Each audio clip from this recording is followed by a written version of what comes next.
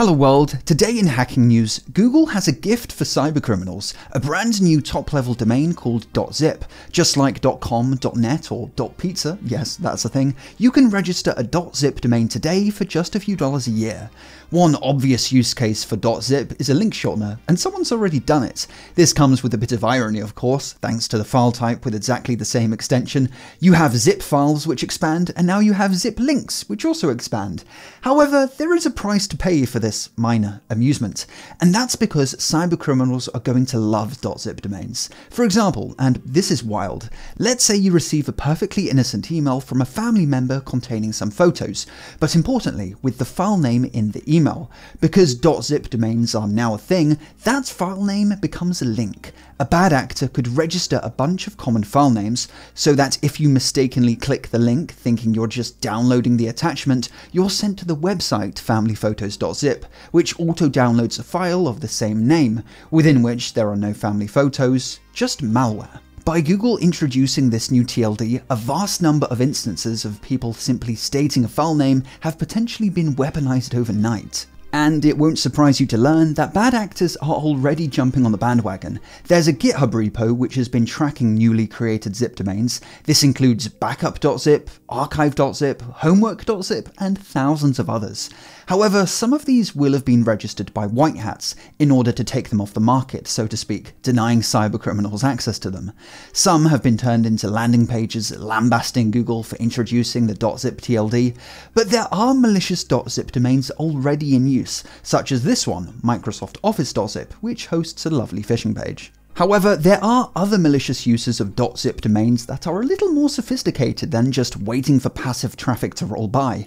I found an incredibly sneaky method in a Medium article, which I'll link below. There's a bit of an explanation to this one, but stick with me because you absolutely have to know about this and I doubt you've seen it before.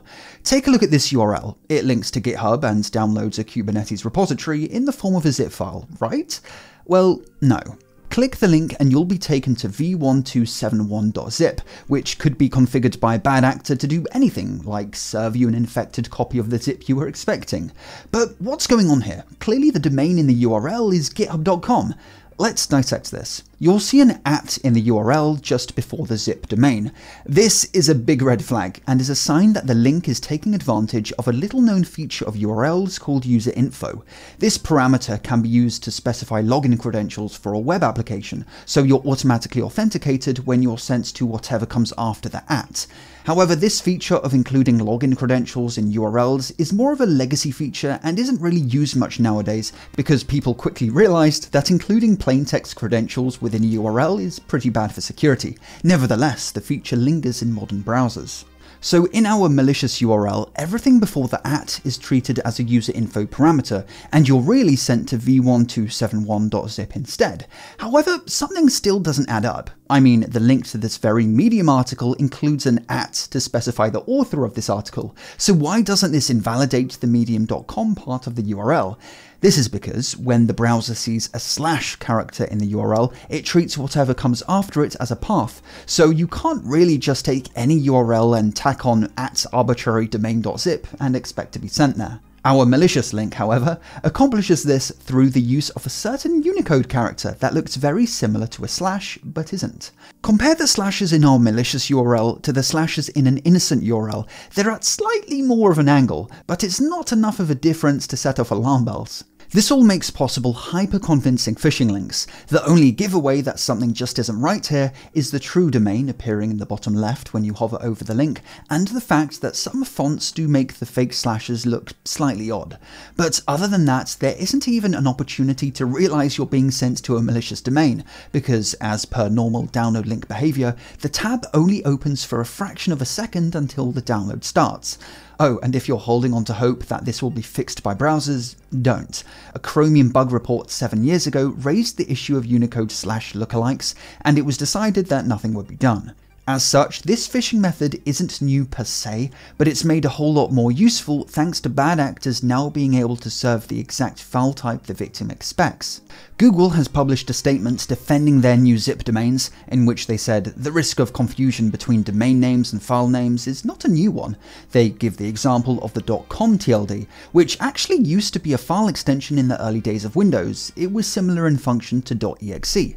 However, that's a bit of an absurd comparison, because you'd have to go back to the first half of the 90s to find .com files being used regularly. To imply that just because it didn't pose a problem then, that it won't now, is ridiculous. The number of people connected to the internet back then was tiny. It barely registers on a graph, and cybercrime wasn't the multi-trillion-dollar industry that it is today. The rest of Google's statement is just waffle, really. .zip isn't the only newly created TLD, there's also .mov, which has also proved controversial, again thanks to a file type sharing the same extension.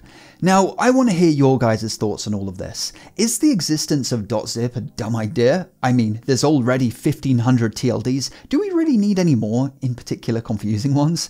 Or is the drama just hype? And so long as developers implement some basic changes, like not auto-hyperlinking .zip domains, we'll all just be fine. Let me know your thoughts down in those comments. This video is sponsored by PCBWay, the complete solution for all your PCB fabrication and on-demand 3D printing needs. From standard PCBs to the more advanced varieties, PCBWay provides granular control over every element of your PCB. With super fast turnaround times, you'll be spending more time creating and less time waiting on packages. PCBWay also offers on-demand machining, from CNCing and sheet metal cutting to 3D printing and injection molding. There's an array of materials to choose from, and of course, super fast turnaround times. Sign up now using the link in the description to get a $5 coupon which can be used site-wide. As always, thanks for watching, and I'll see you in the next video. Have a good one.